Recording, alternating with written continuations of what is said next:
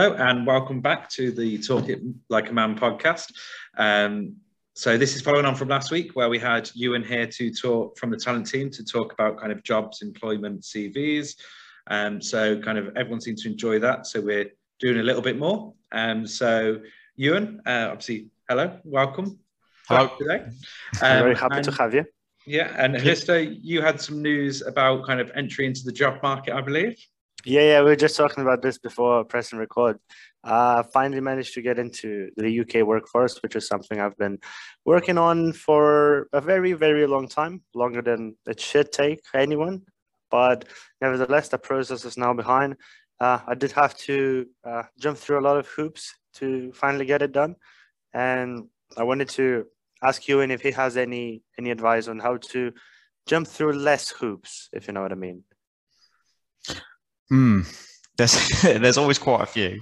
I'm probably end up just giving you a long list of hoops now, but I suppose things to think about, and I guess it also depends on where you're from. So if you're a European Union student or an international student, sometimes there's a few extra stages. So there's different rules around visas and settlement status and all these kind of things. Which sometimes mean you've got to do a bit of extra prep, a bit of extra research to work out actually what you're allowed to do, how long people are allowed to stay, all these kind of things, which add an extra layer.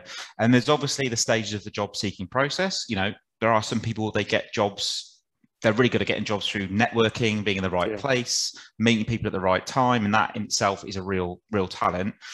And then for other people, we kind of often talk about the process of treating getting a job like a job. So it's quite structured. You have regular check-ins. You've got all your alerts set up. Obviously, your CV is up to date. So you might have a CV ready for different types of job that you can just get out there as quickly as possible. Obviously, LinkedIn as well. And then there's obviously the bit of, when you've had your interview, hopefully, it's the next bit. So as I said, it could be national insurance cards. It could be starting dates. It could be whether you need to go on holiday first, all sorts of things. Do you negotiate salary? So a lot of new graduates will think, I'm not negotiate salary. I don't deserve to negotiate salary. But if the job description has a salary scale, you're within your rights to ask the question, especially if you've got quite a lot of work experience. Maybe you're a mature student. You've done a lot in the past. You've had a placement. The worst they'll say is no, or they might laugh in your face, but most of the time they won't. I've had situations where I've asked and they've said, no chance, mate. But quite a lot of the time they at least say, I'll go away and find out. I'll come back. Okay. And even if, you get a few extra £100 a year or better, then it's sometimes worth it. So, yeah, there's kind of quite a lot of stages, I guess. Yeah. So in your experience, like has trying to negotiate or going into negotiating process ever hindered the process afterwards? Or do you think it's just something that employers expect you to do? It sometimes depends on the sector. So this is a real sweeping statement, but I work with a lot of students who want to go into the NHS, or public sector, council, civil service, that kind of thing. And it's probably less common in those sectors, but it still does happen. Sometimes in the private sector, people are a bit more enterprising, a bit more confident. They might be more happy to do it. I would say as long as you do it in the right way, it's generally fine, because ultimately sometimes it's a sign of ambition. It's a sign that you think you're ready for that higher salary, that you've got the right skills for that higher salary. So as long as you're not you don't have like a kind of expectations which seem over ambitious and unfair to other people, and you handle it in a polite way. And also the other thing when negotiating salaries, often knowing your reasoning. So if you have a slight justification, so maybe you've had to move from one area to another, maybe you've got sort of financial demands that make making the decision over the job difficult because of those additional issues, then that often helps as well. And as I said, in my career, I've had situations where I've asked and said, absolutely no chance. We don't, despite the fact there's a scale, we don't pay up it. And they said, well, I think we could probably get you another grand, maybe, something like that. Not always that much. So yeah, no, I'd say as long as you do it in the right way, then it's always worth considering, definitely. But again, it depends on the job and the circumstances as well. Yeah, completely, yeah. Because usually, if you're in a market for part-time work, or if you're a student trying to put yourself through university, you won't really have that leverage of saying, no, I want to have an extra 100 or an extra £1,000. It'd be you accepting what you get and being happy with it because you finally got the prestigious job that you've been looking for so long. Very differently looking at graduate jobs to whereas you're looking at part-time jobs during studies. Like, so there's definitely. more of that leverage. The other leverage, I guess, to mention is also the job sector. If you're going to a job sector where they've got enormous shortages of people, like, they've got massive staff shortages, which they have over quite a lot of the job market, you're also in a better position, because the pain of recruiting, the cost of recruiting, the length of time it takes. They got someone, you think, well, I could pay them an extra 2,000, or I could wait for 8 weeks for the next person. I think I'd rather just give that person a bit more money. So if you're going into an in-demand career, also, you've normally got a few more cards you can play. Okay, so speaking on that, what do you think are some careers that are in demand right now? Well, if someone is really, really looking to go into a field that needs people, what field should they go to? So funny enough, I was having a meeting with someone today. I mean, there's quite a few, actually. I mean, health is always up there, like health sector. We always need nurses. We'll always need sort of people in health. Generally, some of the technical areas, so IT, engineering, are always in demand. But in the last year during COVID, also logistics, HGV drivers, food industry, bricklayers. Like, we haven't got enough bricklayers. We can't find enough bricklayers, and sometimes people in construction. So it's not to say there aren't demands in some of the other areas, but they're the ones that often get the headlines. And sometimes it is possible, if you've got like a certain degree, there's a lot of graduate schemes out there that actually recruit from any degree. Mm-hmm. So sometimes it is possible to switch to something different, even if it almost doesn't make sense on paper. It is possible. So I've had psychology students go off and do accountancy, for example. Well, sometimes it's just showing that you're willing to kind of keep working towards something and push to that, and then they'll accept you onto the kind of the conversion course or the different placement. But I think, what you said there with logistics and HGVs, it's very interesting. I mean, that's all over the news at the moment, isn't it? That's what we need, HGV drivers. And so what do you think kind of is there more that we can do to find out about what support is available when people are with the employers? So we've kind of gone there with different courses that people can look for to get into things, and kind of switch over from one course to another, from psychology to accountancy, like in your example. But is there other things kind of that can be expected to be provided by employers? I'm thinking kind of on a mental health level. I mean, one thing I'd say, I touched on this a little bit last time, is employers definitely getting more savvy to it, partly for very kind of selfish reasons, in that recruitment's expensive, people leaving's expensive, people on long-term sickness is also difficult logistically. So there's a business case for doing this stuff, and then for some organisations, this might sound a bit cynical, they like the PR of also showing that they are interested in well-being. But in saying that, a lot of these companies genuinely, they are getting better at understanding it and better at kind of genuinely caring, I would say. And we've had employers on campus who, really had made it a big part of their organisation to look after people's well-being better, I would say. And as well, I was going to say with that, because with everything, there's always going to be people that use the PR for it. But if they're providing the support as well, then go for it, shout it from the rooftops, like as long as you are giving it to the employees. So exactly. And so we've actually got something called Talent Fest coming up, which is a month-long event. So that starts on the 4th of October and runs all the way through.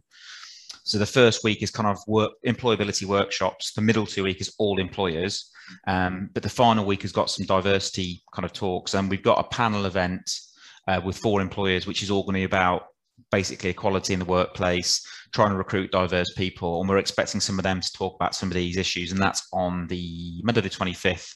So everything's going to be on the Talent Connect system. But we've had talks before, and I think the best ones, so for a start, as I mentioned last time, they might be on something like the Disability Confident list. So that's employers that are kind of like officially, you would say, are inclusive. And then they often will have support during the recruitment process. So if you've got someone who has a disability or mental health issue, and there's parts of the recruitment process they need support or maybe even adaptations for, then they'll look at that. And then also, if you decide not to disclose something during that process, because a lot of people, probably the majority of people I work with, even though they can disclose earlier, they like to start a job, get their feet under the table, prove themselves, and then they feel comfortable sharing. And also there are a lot of companies get that, and they're quite supportive. Some of the big companies have got big forums, like staff forums, to help people as well. Sorry. No, I was going to ask. So you said that some could be quite supportive if somebody chose to not disclose a mental health kind of concern or issue, like even if it hasn't, if it's been something diagnosed, or if there's just ongoing issues, can the employer treat them negatively because of that? Can there be any kind of negative outcome from withholding it?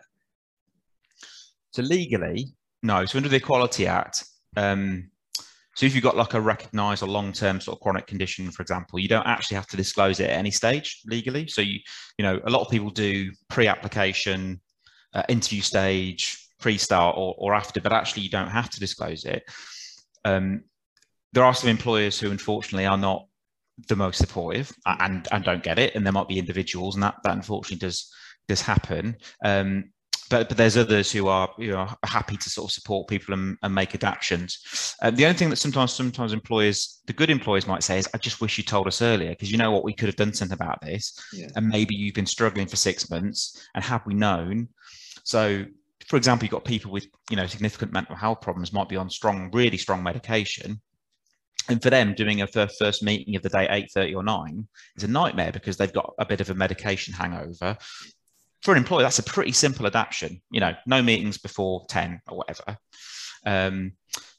So that's the only thing. Some employers might say, well, you know what, I just wish you'd trusted us earlier, but I can completely understand why some people are cautious.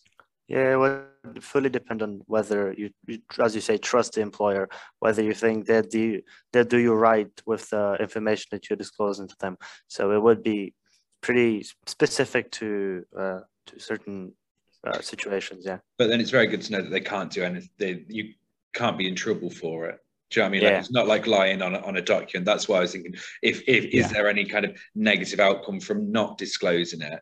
Because that way, then obviously, if someone feels more confident about disclosing it beforehand, they can. But then at the same time, they are confident that whilst they're in the role, they can speak out and get the support that's needed or that could be offered. Yeah, and legally, the Equality Act protects them. I mean, as I said, there is sometimes improper behaviour by employers but that could happen almost with any sort of diversity-based issue. You might have someone who's a single parent or a carer or got disability, and then that can happen. But the law protects people, and you do occasionally see people in employment tribunals because it isn't handled well by employers. But that's the absolute worst case scenario. But I guess sometimes you just get a feel for an organisation from interview onwards as to whether they're the kind of organisation you feel ready to share stuff with or not, I suppose, as well. Yeah, and for sure, like with someone like you who's been doing this for a long time now, you've managed to witness a transition from a past that didn't offer as much support, diversity, and everything else we are striving towards now. Has the process been gradual, or have you seen like a massive and rapid shift in towards like the attitude towards people and their issues? I would say, because a lot of the time I'm dealing with we're advising students from quite big employers, and they often have the resources to do some things. They've got the marketing, and they've got that they can change their recruitment processes, and they can change maybe the way they assess applicants a bit more easy than maybe a small employer. And not say small employers can't do it. Sometimes they can give a really great, small, bespoke support to people. But I would say it's definitely improving, partly because big employers, some of the big organizations are missing out on people because they're intimidated by even applying. Well, I was going to say, actually, on that, I did see something recently that was about one of the big multinationals based in America that was changing its kind of drug use policy with things being decriminalized, because suddenly they were missing a massive swathe of the population that they couldn't employ. So they were looking at changing their regulation, their internal policy in line with that, because actually there was all these people that they clearly wanted to employ, they needed staff, but because of their policy, they couldn't. Yeah, and ultimately you're wasting talent. And I mean, one thing, we had a big accountancy firm come onto the campus probably about 3 or 4 years ago when I was working with psychology, and they said, we want to get in front of your psychology and your biomedical science students, right? But that's our target. We want as many of them to apply as possible. And we're kind of thinking, don't get me wrong, great students, but why us? And they kind of said, well, firstly, there's a whole cohort of people who aren't even applying, who are very talented. They don't even know we're there. They don't even know they can apply. And then secondly is actually our workforce doesn't reflect our customers. So like we've got a very, I guess, fairly affluent, white, middle class set of workers. And actually, they don't reflect the customers we work with all the time. So we need more diverse people, also because they see the world differently, as well as being a bit more reflective. So actually, there's also, I've been to talks, they say, actually, big companies, since we started recruiting more diverse people, our profits have gone up. So again, there is sometimes a business case as well as a moral case for recruiting more people. So it's definitely got better for all sorts of reasons. But we're starting to see employers, if they're doing their standard pitch at a talk, that they come every year, here's our standard pitch. They're now starting to talk more about diversity. And it's other little things like welfare type things, like we'll give you your birthday off. We'll give you a week off a year to come up with your own ideas. We've got a gym on site. All these sort of little bits of welfare-y stuff are starting to come in. So yeah. I mean, the cynical side would say if you put a gym on site and a cafe on site, then people are just going to work longer. But that's the cynic in me, I suppose. Yeah, I mean, with exactly what you just mentioned, like, because obviously back where I'm from, things in regards to diversity, inclusion, welfare haven't been as advanced as they have been here. I have been just starting to notice now that companies are even there, are getting on that train and trying to make it more appealing for their employees to, and not even employees, applicants as well, just to get in the ground floor and give them a chance. So it's exactly what you mentioned, like giving them birthdays off, extra holiday and things like that, making it. So for example, my dad, because I've got a little sister who goes to school, and on the 15th of September, which is the first official school day, my dad's company gave him like a little gift bag for everyone who had a kid, so they can bring to the kids and like say, "Oh, this is from my company." So yeah, it's little things like that you just mentioned. Yeah, and they do make you feel a bit more included, but also stuff like retention. If those little details, you might think, well, I'm quite happy where I am. What happens if I go somewhere else? I'm not treated so well. Well, yeah, actually, on both of them, that I know my sister's employer and my dad's employer both kind of often give away, yes, branded things, but things. And actually, I mean, it all means that we're representing the organization, even though we have no links to them, because they will give, and it's portable phone chargers, umbrellas, jackets, then all your pens, pencils, and they often just have these to give out to friends and family. And it is that kind of keeping the people, like the people around the employee as well, happy, because I think it's the retention and the keeping people in the jobs, I think, is definitely what people are looking for now. Yeah. And the other thing I meant to mention earlier, actually, is obviously with the world changing in terms of working from home. So say you're someone who maybe has anxiety or depression, and the thought of going into a big city every day is enough to put you off applying. But you now know you only have to do that once a week or twice a week. Mm-hmm. Say your boss, because a lot of bosses now are saying, we don't really care how you do it, just get the work done. I don't care if you do 4 a.m. till 6 a.m. and 3 hours in the afternoon, and that allows you to pick your kids up or help out with care and responsibilities, or just for other stuff you want to do. Again, the welfare of those people might be improved, but also, again, we have a lot of people or a lot of students who want to stay in the West Midlands for all sorts of family reasons.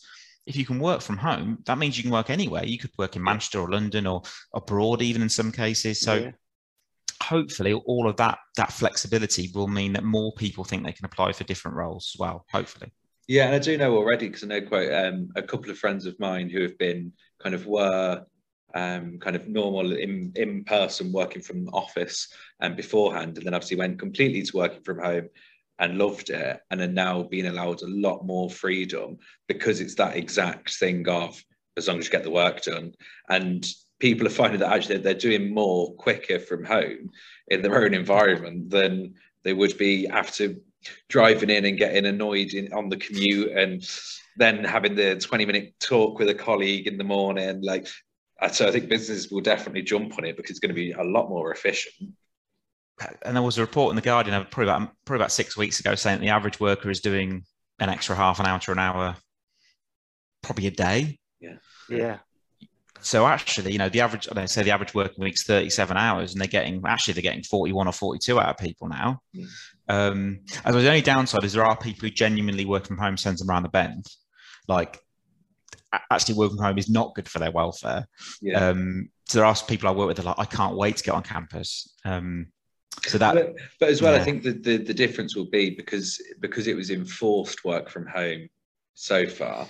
Like for the past 2 years, even studying, obviously we've been back this week, kind of on campus, and being able to kind of walk between lectures and have a coffee and sit and talk to a colleague for 5-10 minutes was such a bizarre thing that we could do it again. And it is, even now with kind of people, the majority of people double vaccinated, and so not having as many masks on campus.